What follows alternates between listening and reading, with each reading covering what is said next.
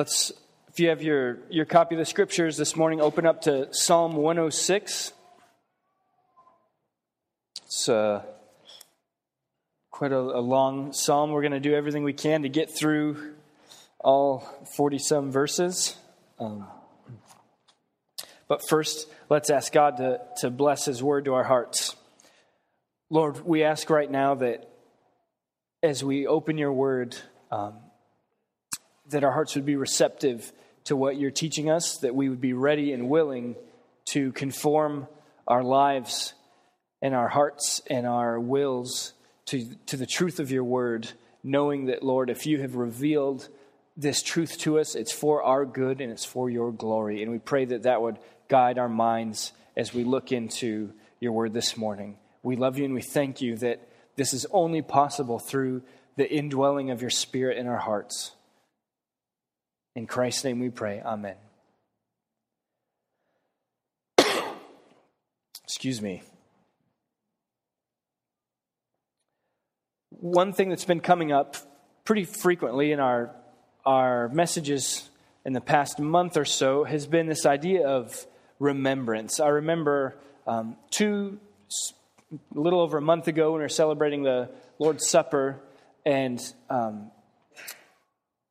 Pastor Jeremy did a great job of reminding us what it means to do this, to take the bread and to take the wine or the grape juice and do this in remembrance of me. And he did that in the context of saying, remember that you, and most of us here would fall into the category of ethnic Gentile type people, were once alienated from the promises of God.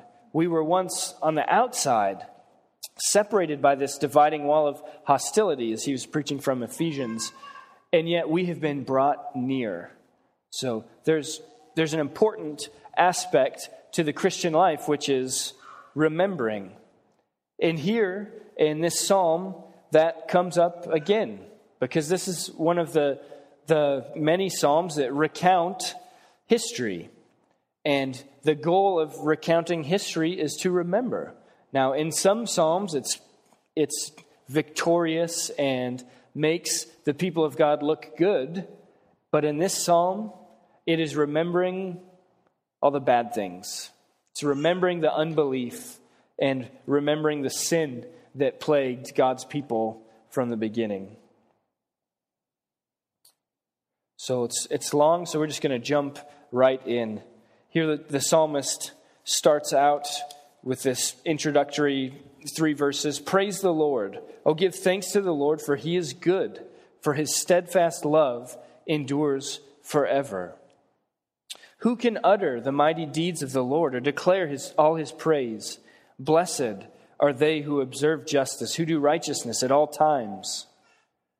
Remember me, O Lord, when you show favor to your people.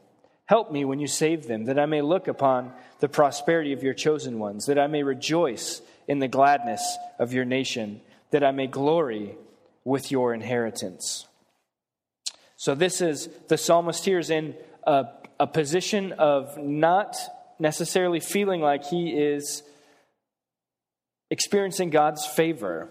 He's in a point of need where he is asking God to come to his help, to come to the help of the people. And we're going to go through each of these kind of mini stories here, and we're just going to see how hard-headed and hard-hearted God's people were, and then we're going to look and see how hard-headed and hard-hearted God's people are a little bit. I have to say with Paul, myself being the chief, being the foremost of those sinners. So he continues in verses 6 and 7. Both we and our fathers have sinned. We have committed iniquity. We have done wickedness. Our fathers, when they were in Egypt, did not consider your wondrous works. They did not remember the abundance of your steadfast love, but rebelled by the sea, at the Red Sea. Yet he saved them for his name's sake, that he might make known his mighty power. He rebuked the Red Sea, and it became dry, and he led them through the deep as through a desert. So he saved them from the hand of the foe and redeemed them from the power of the enemy. And the waters covered their adversaries. Not one of them was left. Then they believed his words. They sang his praise. I think I've mentioned before that David and Lisa Fee enticed Valerie and I to go to a movie with them. We went to see Exodus, so I get to put the blame on them. Excuse me. But when I think of God parting the Red Sea, it never ceases to amaze me, because here was this giant, miniature ocean, but it's big, and here God parts the waters so the people can walk through on dry land. But when I read through if you read through the Bible kind of chronologically, you see, right before this, the people are saying, "Come, Moses, what are you doing? Did you bring us out here to die just so Pharaoh's army could come out and kill us?" But after they get across, before they cross, the people say, "What, are there no graves in Egypt that you had to bring us out here to die?" They said, "Just let us be. Leave us alone, Moses. Don't take us. It's better to serve in Egypt than to die in the wilderness." This is all from Exodus chapter 14. And before Moses raises his hands to see God part the Red Sea, he says, "The Lord will fight for you. Don't worry. We're not an army. We don't have weapons to fight the army that's coming after us. We're not going to die here. The Lord will fight for us." And he did. What should be if you put yourself in that situation, as logical as we are, you'd think, okay, I just saw this miraculous thing. This sea just parted in front of me, and an entire army was drowned behind me in it after I walked through. You would think that they would believe, right? You'd think they would be completely persuaded of God's goodness and his working on their behalf. But they don't. Continuing in verse 13, "But they soon forgot his works. They did not wait for his counsel, but they had a wanton craving in the wilderness and put God to the test in the desert. He gave them what they asked, but sent a wasting disease among them." And this is the story in the wilderness where they are sick of manna and ask for meat, right? From Numbers 11, and God sends all these quail right up to their nostrils, is basically what it says in Hebrew. So much quail that they're sick of quail. Now, shouldn't it have been enough that every day there was this manna, and manna just meant, what is it? There's just this bread-like substance that gave you all the energy you needed for that day. Every day God was providing it. And on one day of the week, he provided exactly the double so that you would have enough to not have to go harvest it on the Sabbath. That's miraculous. But did they believe? No. They're marked by disbelief. When men in the camp were jealous of Moses and Aaron, the Holy One of the Lord, the earth opened and swallowed up Dathan and covered the company in Abiram. Fire also broke out in their company. The flame burned up the wicked. This is the story of Korah's rebellion found in Numbers chapter 16. Here, Korah and some of the Levites who are jealous of Moses and Aaron, they accuse Moses of thinking that he's somebody special. And Moses responds and he says to them, as Levites, "Is it too small a thing that God set you apart to be near him, to serve him in the priestly, in serving in the tabernacle and being part of that special tribe?" But they set themselves against God. And how does God respond? When Moses says, okay, God's going to show who he approves of here. And the earth opens up and flame consumes those people who are holding the censer to make an offering to God to prove that they are God's but they're just on the same level as Moses. What would be our reaction? Right? This is just, we're going through this psalm as he recounts these miraculous acts and deeds that God is doing. And yet the people respond with unbelief as they continue. They made a calf in Horeb at Sinai and worshipped a metal image. They exchanged the glory of God for the image of an ox that eats grass. They forgot God, their Savior, who had done great things in Egypt, wondrous works in the land of Ham, and awesome deeds by the Red Sea. Therefore he said he would destroy them, had not Moses, his chosen one, stood in the breach before him to turn away his wrath from destroying them. And here, Moses is up on the mountain, communing with God and receiving the 10 Commandments. And the people basically say, Moses is gone. We don't know if he's coming back because there's fire and lightning and the mountain looks really, really scary. So they go to Aaron, make gods to go before us. We need some type of God to go before us, since obviously this God who has only done these 10 plagues in Egypt and opened up the sea before us and provided food for us every day and given us more meat than we can handle when we asked for it and complained, who opened up the earth so that people were consumed by it. He's obviously abandoned us. So make gods to go before us. And so Aaron, they prepare this calf and he says, tomorrow we'll make a feast to the Lord. These are your gods, he says, who brought you out of Egypt. They forgot their Savior, like verse 21 says here. They forgot the God who had faithfully accompanied them and rescued them. Then, continuing in verse 24, then they despised the pleasant land, having no faith in his promise.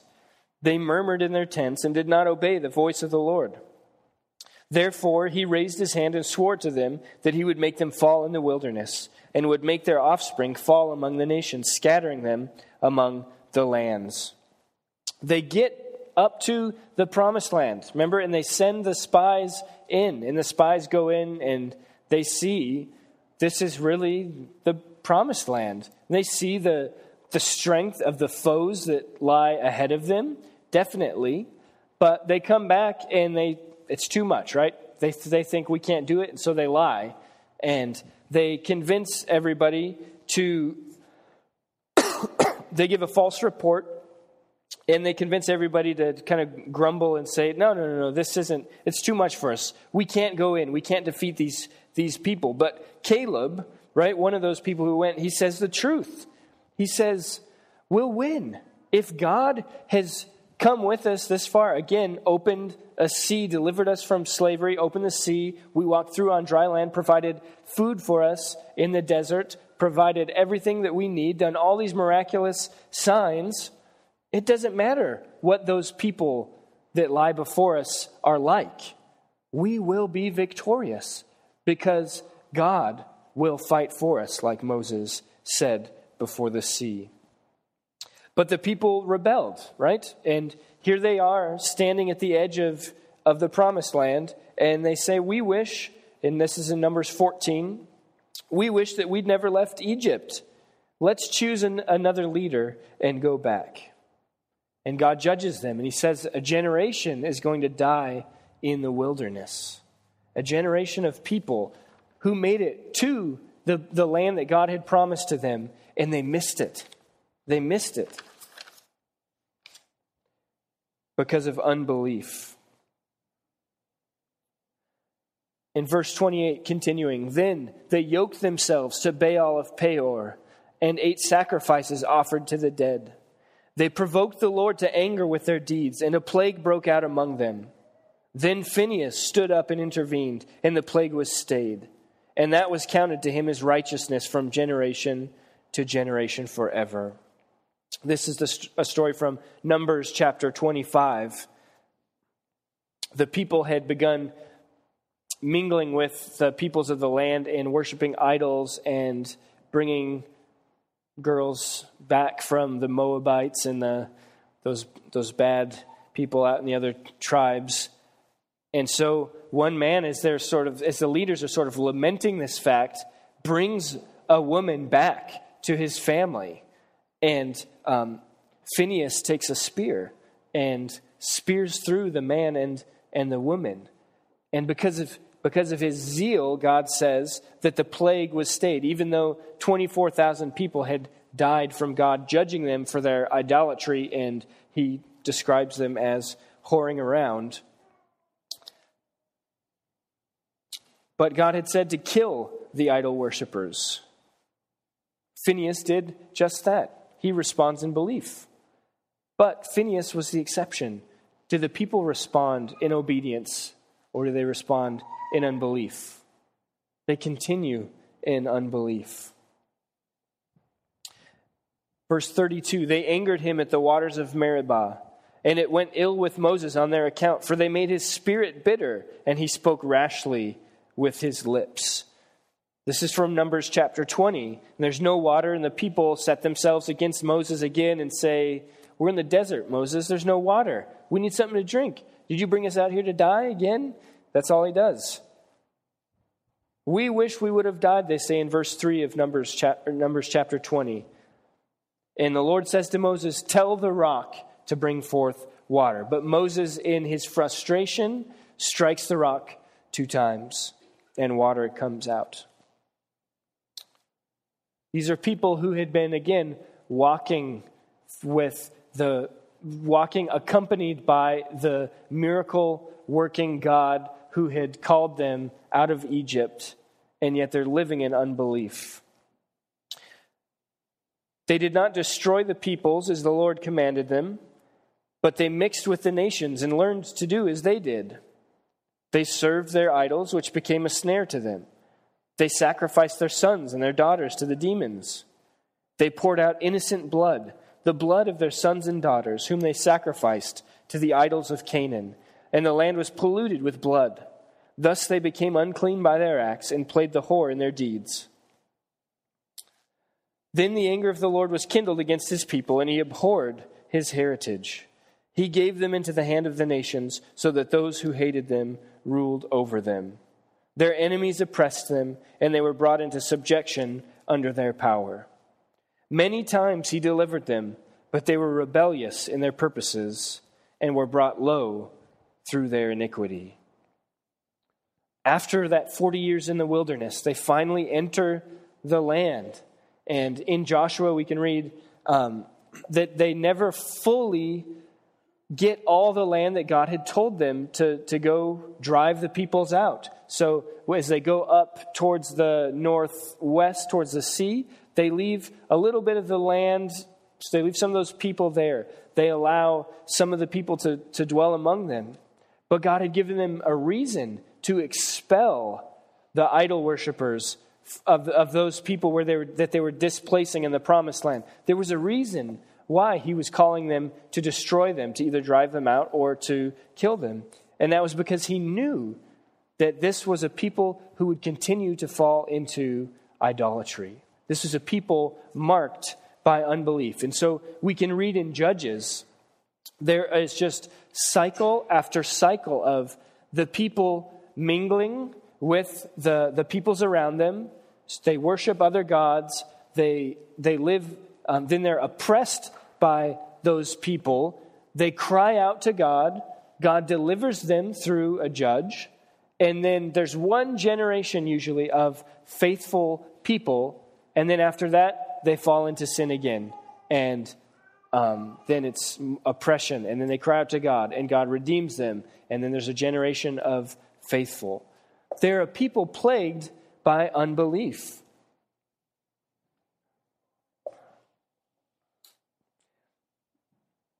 Even to the point of sacrificing their children to the gods, the idols that were around them.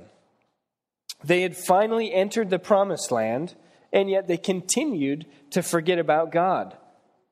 This cycle of sin and oppression and redemption continued. And God, in this, in judgment for their sin and their unbelief, God, He let them, He gave them to the nations, as it says here in Psalm 106, verse 41. But He would deliver them, He would hear their cry, He relented from His punishment, and they had favor in their captors' eyes. Now when we read this psalm, right, that looks pretty bad. When I read it, especially with all the details from the backstories in Numbers and Exodus and Joshua and Judges, it looks really, really bad. But these are just the highlights. This isn't everything. This isn't the whole story. These are the highlights of their lowlights, I guess I should say. These are the most memorable failures of the people. But really, sinners who were meant to be in a relationship with God from the very beginning were marked by unbelief and by sin. Adam and Eve, right? First people walking with God in the garden. God says, you can eat of any of the fruit of the trees in the garden, but this one. And they fall into sin. Cain and Abel, they bring offerings to God. And Abel's offering is acceptable to God. Cain's offering is not. And all God says to Cain is, why is your face fallen, is what he tells him. Why are you angry? Why are you sad? All you have to do is make a right offering, and it'll be fine for you. Just do the right thing. But what does Cain do?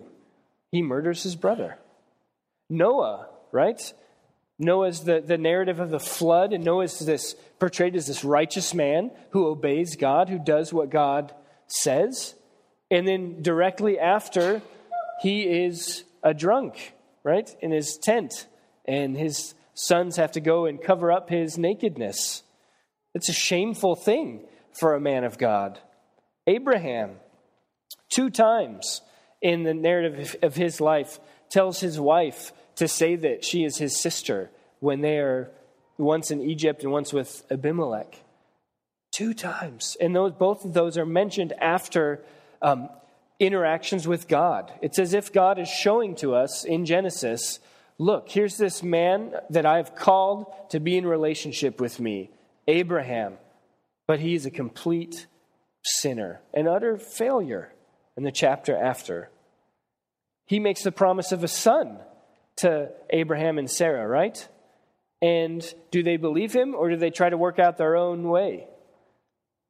The birth of Ishmael tells it all, the story of Sarah and Hagar.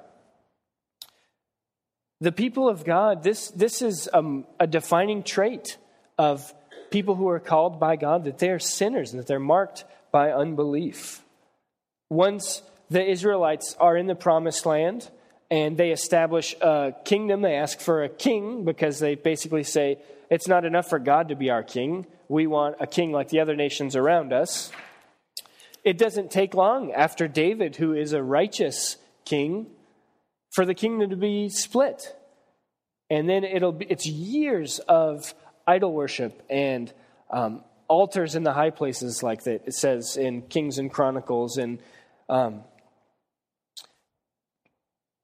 But there's never a time where the people of God are, over a really long period of time, faithful to God. They're marked by sin. And that's shameful, right? If you say that you're called by God, you're God's chosen people, you'd think that you would be different than the other nations around you. You'd think that you would be different from the other people around you. This is not a psalm that praises God's people. So what can we take from it? I thought of 3 things that we need to remember. The first being, we need to remember that we come as God's people from a long line of rebellious losers. Our lineage is not a good one. We have not a good past. We're like I was going to make a movie reference, but I'm not supposed to do that. We need to remember that we come from this long line of sinful people. We can see it in verse 6 of Psalm 106. The psalmist says, both we and our fathers have sinned. He identifies not only with his present state in the people of God, but also with their past failures. We have committed iniquity. We have done wickedness. And I have a few New Testament scriptures here to, because one of the things I was thinking of is, wow, we're sort of different, right? We got this. I have the Spirit of God in me.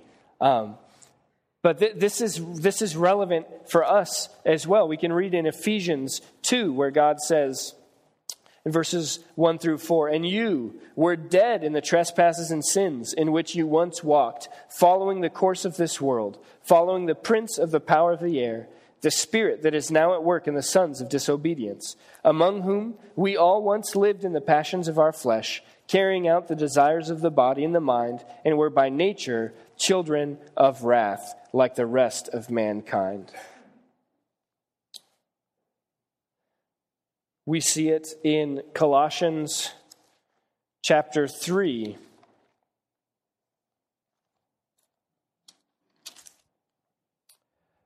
Verses 5 through 10. Paul says, put to death, therefore, what is earthly in you, sexual immorality, impurity, passion, evil desire, and covetousness, which is idolatry. On account of these, the wrath of God is coming. In these you too once walked when you were living in them. But now you must put them all away, anger, wrath, malice, slander, and obscene talk from your mouth. Do not lie to one another, seeing that you have put off the old self with its practices and have put on the new self, which is being renewed in knowledge after the image of its creator. And in case that we're of the tendency to think, oh, but he's just talking about before we're Christians. Christians here don't struggle, none of you struggle with unbelief ever, right? Hopefully I'm not the only one who struggles with that every once in a while. But the Apostle Paul explains his relationship to sin in this way. In Romans chapter 7, he says, I do not understand my own actions, for I do not do what I want, but I do the very thing I hate. Now, if I do what I do not want, I agree with the law that it is good. So now it is no longer I who do it, but sin that dwells within me. For I know that nothing good dwells in me, that is in my flesh. For I have the desire to do what is right, but not the ability to carry it out. For I do not know, or I do not do the good I want, but the evil I do not want is what I keep on doing. Now if I do what I do not want, it is no longer I who do it, but sin that dwells within me. This sounds like a Laurel and Hardy bit, doesn't it? So I find it to be a law. I find it to be a law that when I want to do right, evil lies close at hand. For I delight in the law of God, in my inner being. But I see in my members another law, waging war against the law of my mind and making me captive to the law of sin that dwells in my members. Wretched man that I am, who will deliver me from this body of death? Thanks be to God through Jesus Christ our Lord. So then I myself serve the law of God with my mind, but with my flesh I serve the law of sin. So the first thing that I take from this is I am one of these people. I am part and parcel of the people of God who would have been standing in the desert with Moses saying, Moses, we had meat back in Egypt. Why'd you bring us out here to the desert? There's just rocks and I don't know if they have cactus in that desert, but it's just nothing, a wasteland. I would be one of those people. I'm no different than them.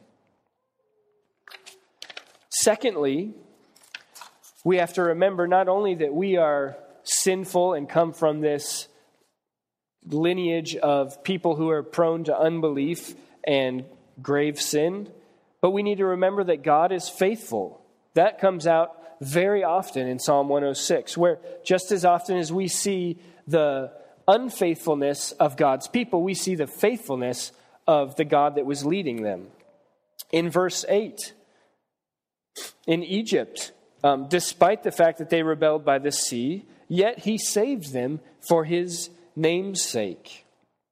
In verses 19 through 23, talking about when the Israelites made the golden calf, they exchanged the glory of God for the image of an ox that eats grass. They forgot God, their Savior. But when we go back to the story in Exodus 32, we see that Moses, he intercedes on behalf of the people by saying, God, remember what you swore to Abraham, Isaac, and Jacob. Remember your promises. You're a God who keeps promises. God is faithful. In verses 44 to 45, the psalmist, as he's finishing up here, he has hope because he knows that God is faithful. Nevertheless, God looked upon their distress when he heard their cry. For their sake, he remembered his covenant and relented according to the abundance of his steadfast love.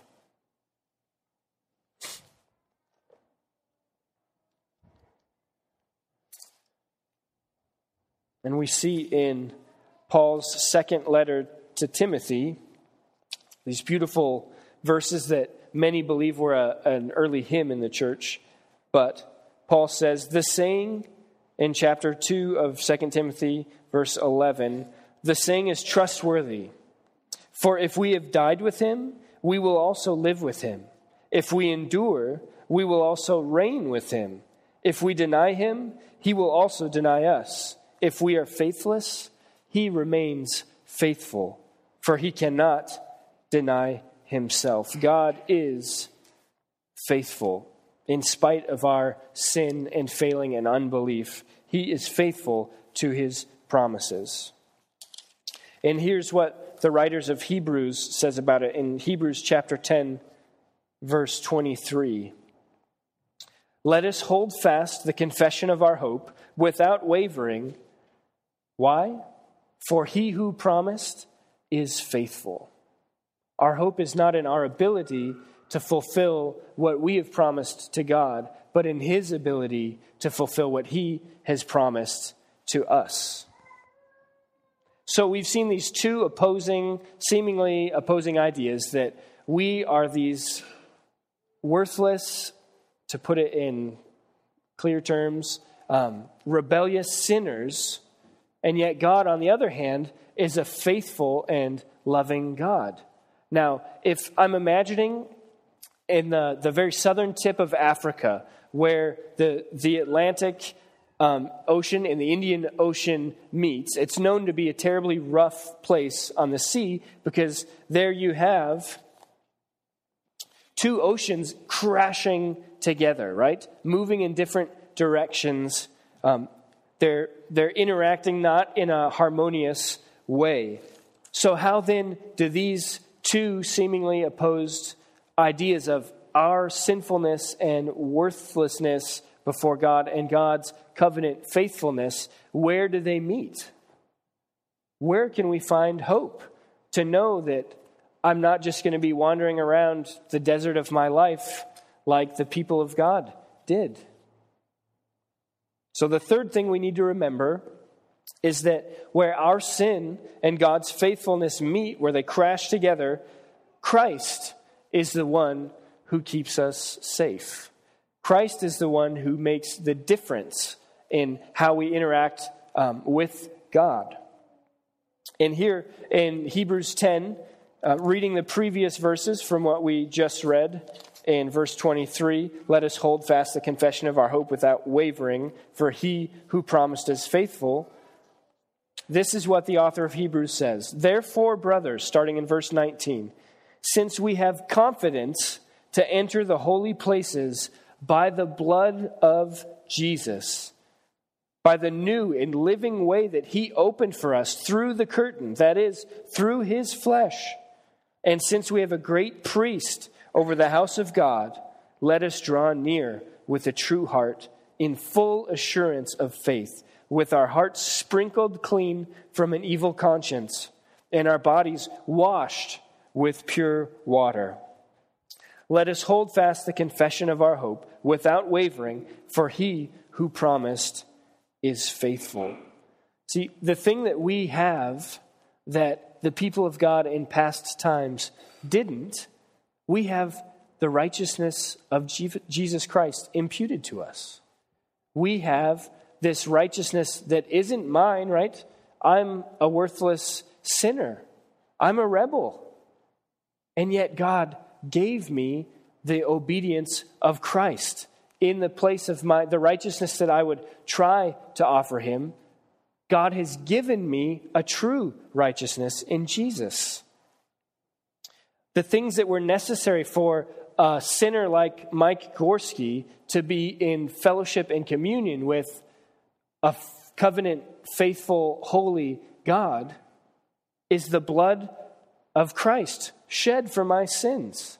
It's the body of Christ broken for my sins. So we shouldn't be surprised when Paul says, do this in remembrance of me. When Jesus breaks the bread and we take the wine, the grape juice, we're Baptists.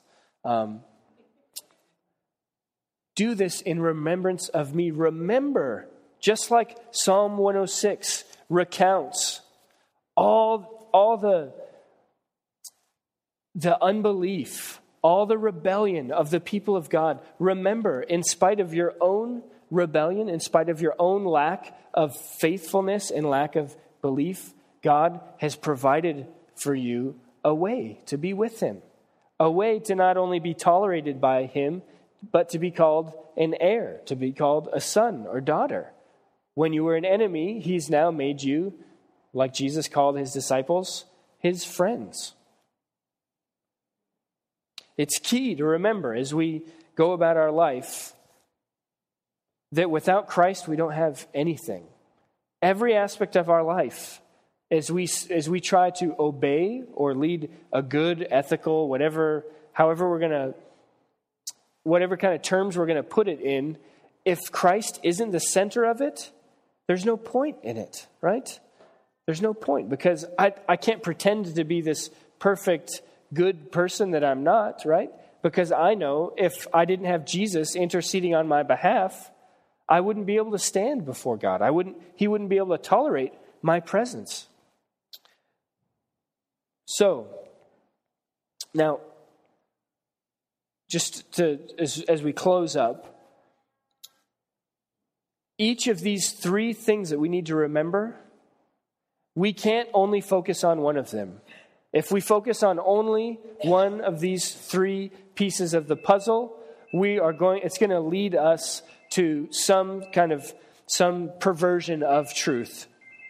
So if we focus only on our sin, wow, if I only thought about Mike Gorski's sin, I think I would commit suicide, because I can't get away from it. Every day I'm reminded of my sin, every single day. If I set myself to focus only on that, I will be completely and utterly hopeless. If I set myself to remember only God's faithfulness, right, in the sense of, well, God's good. We're his chosen people. He loves us. Jesus died for us, so we're okay. We are going to look at our sin in a glib way. We're not going to take it seriously, because we're just going to do when I preached from John 6. We're going to assume, well, we're the people of God. We're the people of God. We have the promises. We have the message of Jesus. We have the London Baptist Confession of whatever. We're going to forget our sin. And if we, dare I say, only focus on Christ and what he has done for us without taking into account our sin and without taking into account God's faithfulness, because really Christ was part of God's plan to reconcile us to himself, we would again have an opportunity to sort of tolerate sin. We could say, oh, well, Jesus paid for it. And God says, I'm trying to think. I'm sorry, the cold medicine is, got medicine head. I'm trying to think of the exact wording. in Romans 6.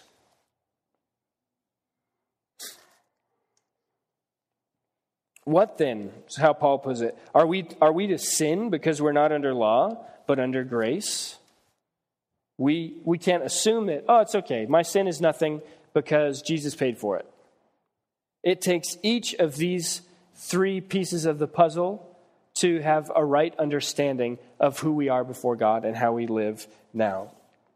Now, in the same way that we can't isolate any one of these, we can't neglect any one of them either. Because if we leave any one of them out, it's going to be incomplete in the same way. And really, the way that this works itself out is we remember our sin, as we remember God's faithfulness, and as we remember Christ's provision to pay for our sin and reconcile us to God. What this looks like in the day-to-day is just daily confession and repentance. The Christian life doesn't start with a prayer of confession and repentance and, okay, now your sinner's prayer, got it out of the way, now I'm okay with God. It is a life, it's a lifestyle of repentance where daily we need to remembering as I sin against some of you every day, right? When you come bother me or whatever, I don't know. None of you come bother me. But with our families, that's a very clear one where how often do we get frustrated with the people who are closest to us and we want to say a sharp word to them or we want to slam the door or whatever. That's a moment, that's an opportunity that God is giving us to confess that sin and to repent and to experience renewed communion with God. So when I look at Psalm 106, I'm not discouraged when I see the unfaithfulness of God's people in all these stories. I know I'm in good company.